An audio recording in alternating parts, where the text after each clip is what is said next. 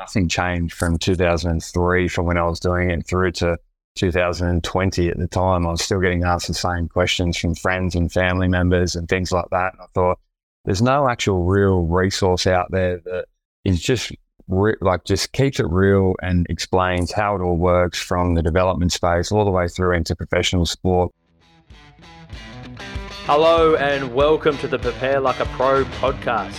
Make sure if you haven't already to subscribe to my YouTube channel to receive a notification and never miss a live interview. I hope you enjoyed this interview and please share with a friend or a teammate that you think will value this episode. Let's go. Today's episode is a bite-sized episode with Tim Parnham. Let's go.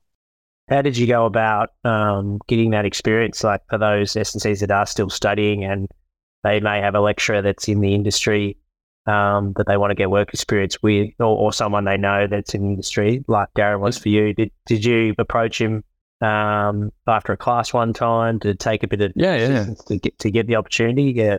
Yeah. So I suppose because I knew that was what I wanted to do, and mate, I'll acknowledge it. He even says it in my latest book too, given that he wrote the foreword for it. And I was that annoying guy basically who knew what I wanted to do, just basically a pest pestering him at every moment. I suppose for me it was just a learning thing and understanding why and how we go about it. And one day I just said to him, "Can I come and watch a session or whatnot?" And he was more than happy. Back in those days, it was kind of I sound really old saying back in those days, but it was one of those things where interning and stuff like that was few and far between. So Darren clearly was pivotal in your journey. Were there other guys that are top of mind that have helped you along the way, whether it be mentors or just guys that have helped you during degree, work experience, or even just helped out your programs yourself? Yeah, so to be honest, I can't name, there's too many names who have actually, had an impact on my career and as an individual. I kind of went through a stage where every year I liked having a mentor in different facets of my life. So whether it be a mentor for, I suppose, life, and then an S&C mentor and things like that. So I try to reach out to these different aspects of my life of people who I essentially thought were doing a good job. And then they gave me, plenty of opportunity. Brett Bartholomew is one of those guys. But I suppose from a pivotal moment in my career, I can't thank Lockie Wilmot enough. Then you decided to become an author, mate. How did that come about?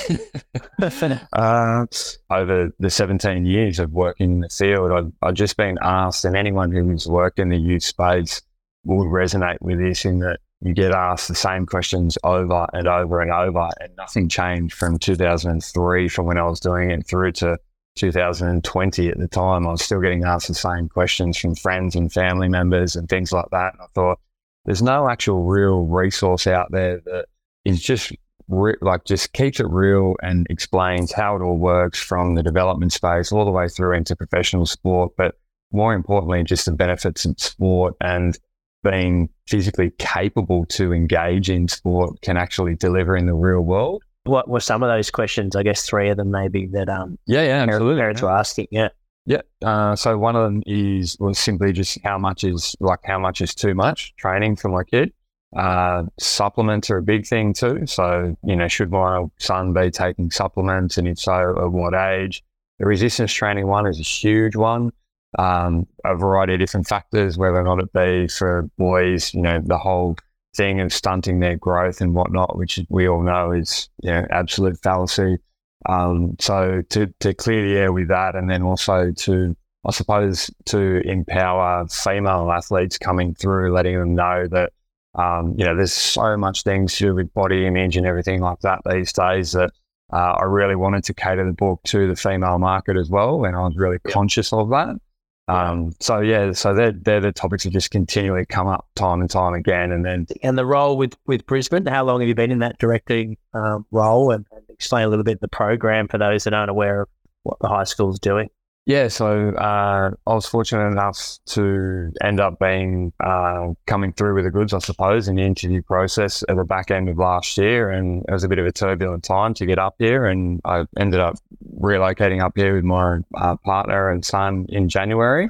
So we'd started in January, and I've got a really cool team of, the school's gone about it a very different way. I haven't seen a model like they have, because they're an extremely academic school, and the way that they integrate their performance development into the actual academic day to allow not only the students to continue with that academic success in the way that they've structured their day to include it as part of the day, so that there's not so much before school and after school training.